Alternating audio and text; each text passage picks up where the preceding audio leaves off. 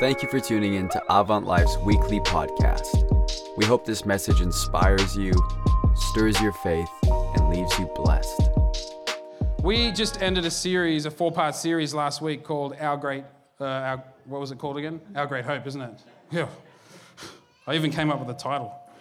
It's because I'm excited about our next series and the title for this series. We spoke about the resurrection. We talked about that our great hope as Christians is that Christ was resurrected and that moment in time allowed for a fundamental shift in the world, and that as believers in the modern era, we need to not forget our witness of the resurrection. And we do that by confessing our faith, by sharing our faith boldly, by encouraging others to search Scripture and seek after the things of God. Our witness is important. And so our next series for the next 4 weeks is called Can I Get a Witness? Say that to the person next to you. Like, try to say it as cool as possible with your most Australian accent right now. Hey mate, can I get a witness? Try it. Just, can I get a witness? Anybody get a witness? So much fun. That's why I forgot the title of the last sermon series, is because that's all I've been thinking about.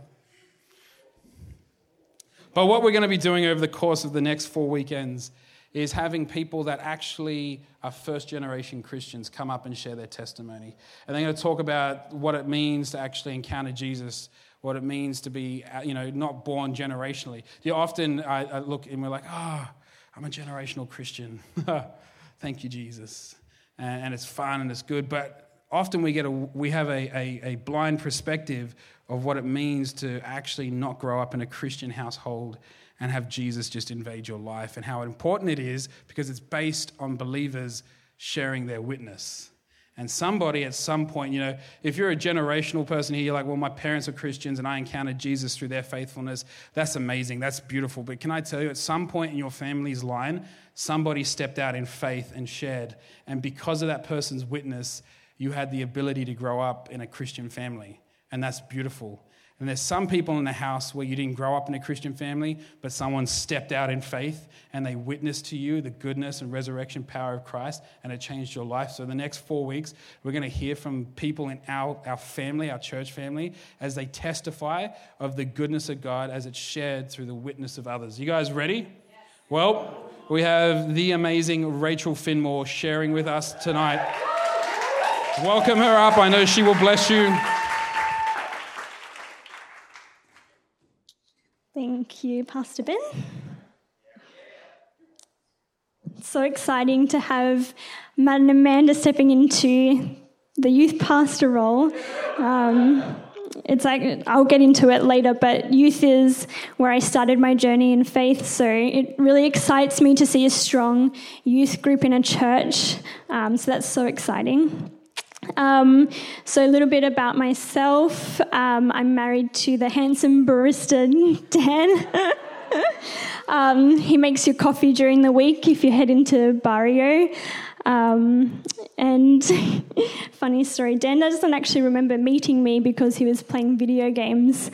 But I definitely remember that moment. And I have a beautiful 10-month-old son, Judah, who was screaming in the background before. But yeah, there he is at the back. He has been learning a lot this week. He pulled himself standing up yesterday. Actually, okay, the funny thing is with Judah is that I've missed every big moment that parents are meant to see for the first time. So the first time he rolled over, I had been trying for weeks to try and get him to roll over, doing what I can, encouraging him. And then I turn around for like 2 seconds, I look back and he's on his belly with the biggest grin. And I was like, oh, that's great. It's exciting, but I missed it. And the other day, so I put him down for a nap, laid him on his back, and then I heard this crash noise, and I turned on the monitor. He had somehow reached through the bed, pulled down the monitor, and was like playing on the cord. And I was like, well, that's pretty dangerous.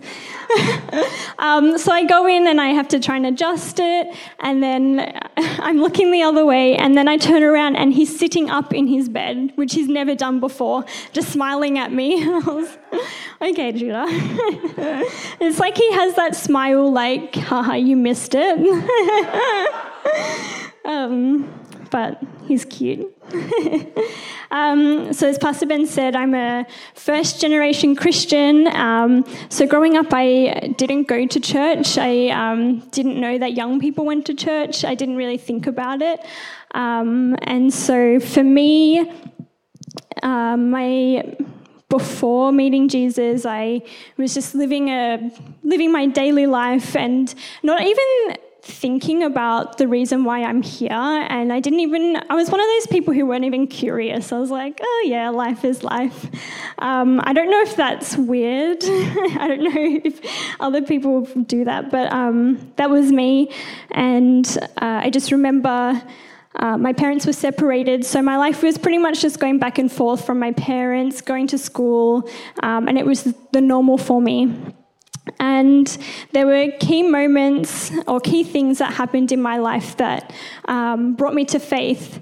And I just want to speak about a few of them. And the first one was the power of the church, his people. And there was this one girl in my school who was that Christian girl who's been watching the Ali Takeover videos this week.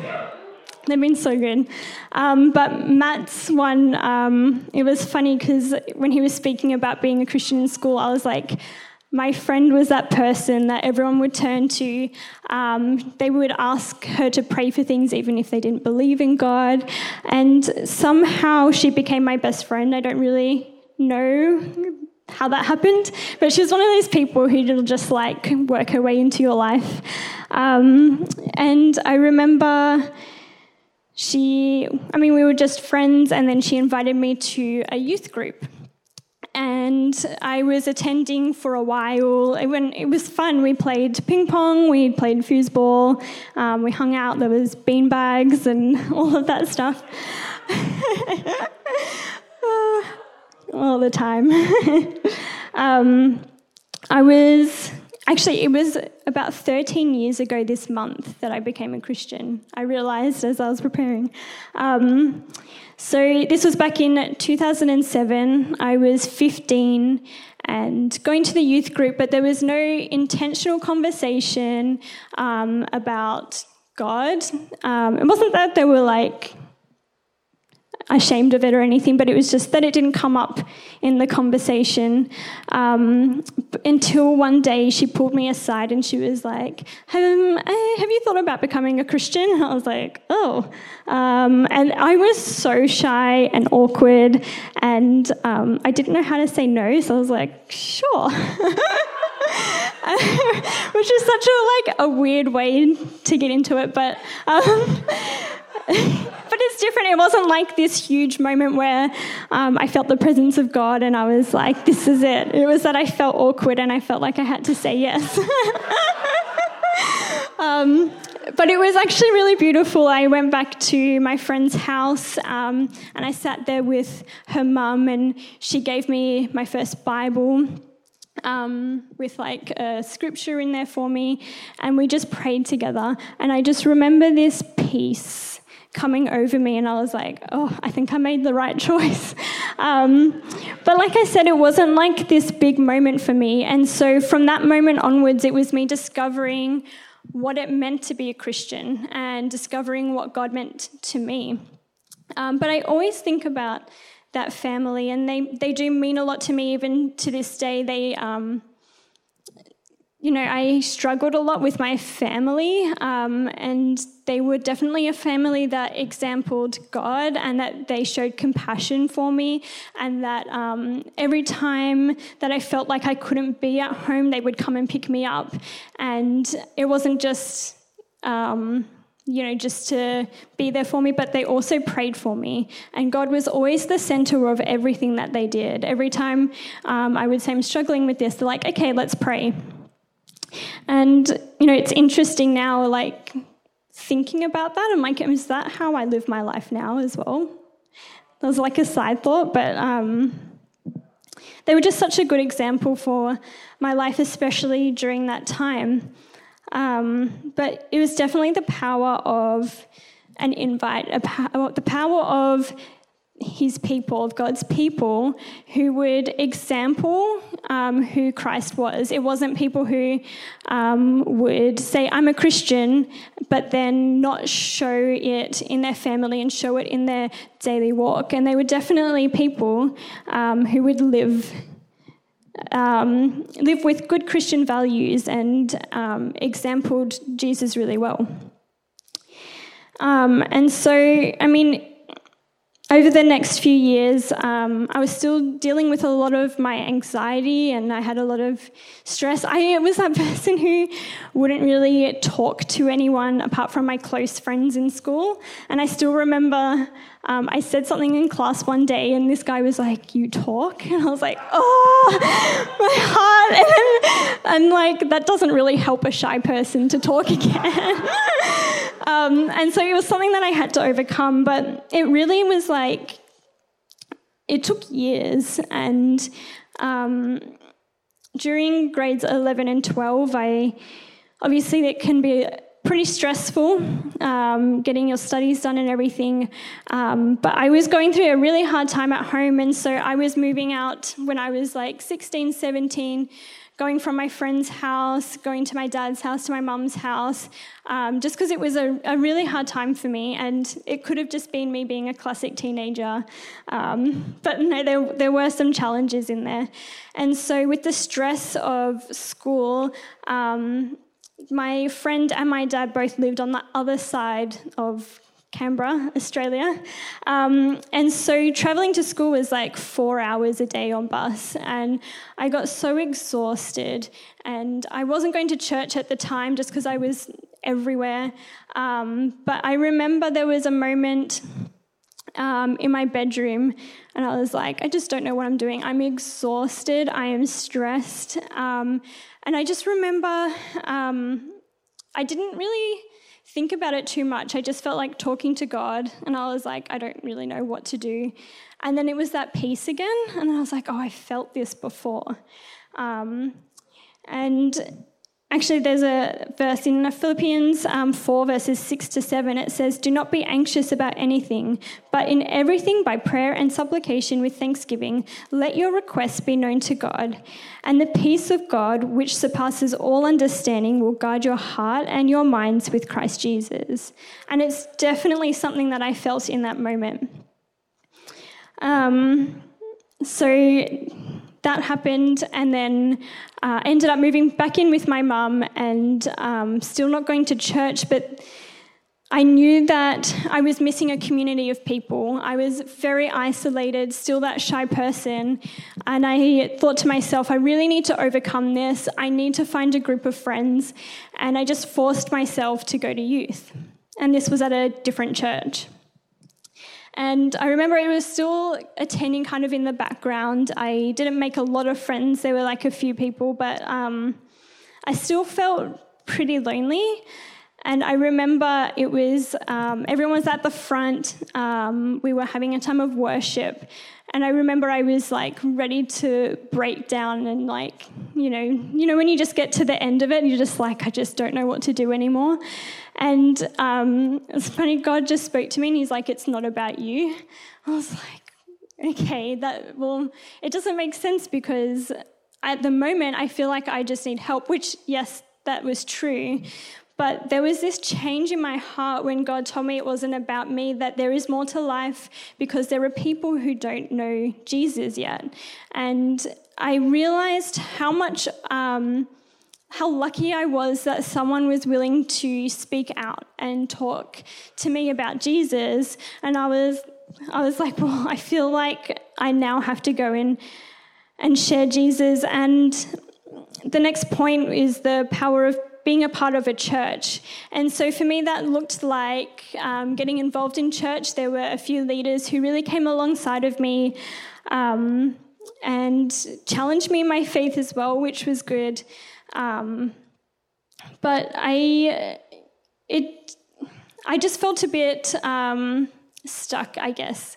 I felt like I was in this realm of I haven't been a Christian for that long, and I felt like serving at church were for people who have been a Christian in their life, who know more about God. I felt like I didn't know enough about God to serve in church. But it was such a lie that the enemy tells us. And so I just pushed through it, started helping out at youth and at church, and my life got changed.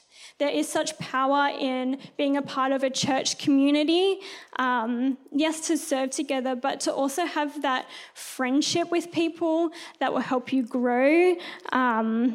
Also found a husband through church, so that was good. But in Romans 12, Paul talks about the unity of the church and how we all have a part to play. We all have different functions in the church that we need to be a part of for the church to really work at the full capacity. And the reasoning behind that is to reach other people. It's not for us to be trapped in this building and trapped in our own little bubbles, but we need to be those people, like my friend, who was not ashamed to speak to me about Jesus, who was not ashamed to be the Christian in the school. Yes, she probably went home and felt horrible some days that people would make fun of her, but she still came back the next day, still just as bold to share about Jesus. I don't remember her ever being afraid of it. And it was such a great example of using where you are at and who's in your life and who's in your circles to be an example. And so I've experienced the power of his people. I've experienced the power of a community of people, but God really changed my life personally. And that is all great that happened, and it really got me to where I am. It grew my character and everything, but it wasn't until the work of God happened in my heart that really changed my life. I was someone with so many insecurities, and I felt that I could never express them. I felt, even in my family, not like they didn't like me or anything. We weren't a family that expressed ourselves. And so everything was so bottled up. And yes, I had help from my friend and from a community, but God really had to work on my heart. And I was thinking about the story of the lame beggar in the Bible when he's sitting at the temple gates, if you don't know the story, and he can't walk, and he's asking people for money as they walk past. And Peter stops, and he tells them that he doesn't have money, but he says, "In the name of Jesus, walk," and then he walks. And I think of God being that source in our life that we can ask people to help us, and yes, that's good, but God needs to be the miraculous power in your life that transform you forever. We always look for those quick fixes in life. You know, when you just need to get through a day, we look for that quick fix, but God is wanting to transform us. So God took a hold of me, the insecure 13-year-old, and transformed my heart and my mind. He gave me a purpose. We read in Jeremiah 29:11, "For I know the plans I have for you, declares the Lord, plans to prosper you and not to harm you, plans to give you hope and a future." He gave me peace. Like I said before in Philippians, he gives us a peace beyond understanding, and I definitely experience that every time I pray. Every time I come to God with my fears, with my stresses, with the things that are lacking in my life, and I can't explain it, but he gives you this peace. If you haven't experienced that, I'll encourage you to pray. And he gave me freedom. In Galatians 5:1 it says, "It is for freedom that Christ, he has set us free." God gave us the biggest gift that we could ever receive, and it's the sacrifice of Jesus. And it's because of Jesus that we are forgiven and that we can walk in freedom. And it's important that we are sharing that with people. People are walking in life not knowing their purpose, not knowing that God had sent his son to die for them. There's people who don't know that. And it's so powerful that he loves us so much that each individual he created, and we've fallen short, we sin, but we are free because of his grace, because of the resurrection. And now I'm so excited that as a first-generation Christian, I now have a family that we get to start that foundation with. Sometimes I'm like thinking about when people talk about their childhood being a Christian, all the VeggieTale songs, Luke, that I missed out on, all the fun kids programs that I missed out on. But I am so thankful for where I met God and how he changed my life where I was. It doesn't matter what my past looked like. It doesn't matter what my family situation was. He met me where I was. I'm praying Judah will also be the light to others, just like my friends were. That it won't stop with us, but it will continue down generations. So I guess I just want to encourage all of you. Don't let Jesus be a secret. It feels scary to talk about God. And I remember moving here from Australia, it kind of opened up those doors for us, but it was scary. I was like, I don't know anyone here. It's a fresh start. I'm going to be like the most amazing evangelist because no one knows who I am, so I'm not afraid. It's not true. It's still scary.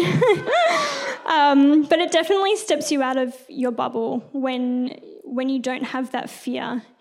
And I always think it's not worth not telling someone.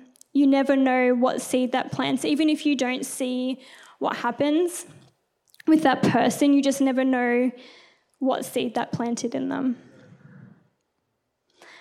I love that God brought me from this place of what felt like death into this place of light and life. And it's transformed me. If you get anything out of this, it's how much God can transform you, how much of your insecurities, how much of everything that it brings you down, everything that feels like it's trapping you in, God transforms that. He is the God in the hills and the valleys. When everything is going so well, so great, life is awesome, God is still God. He's still good, and it's important to remember his love for us, and not just in the needs when we feel like we're so low. But I've learned, hi Judah.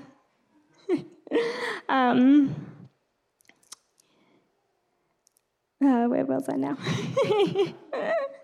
Babies.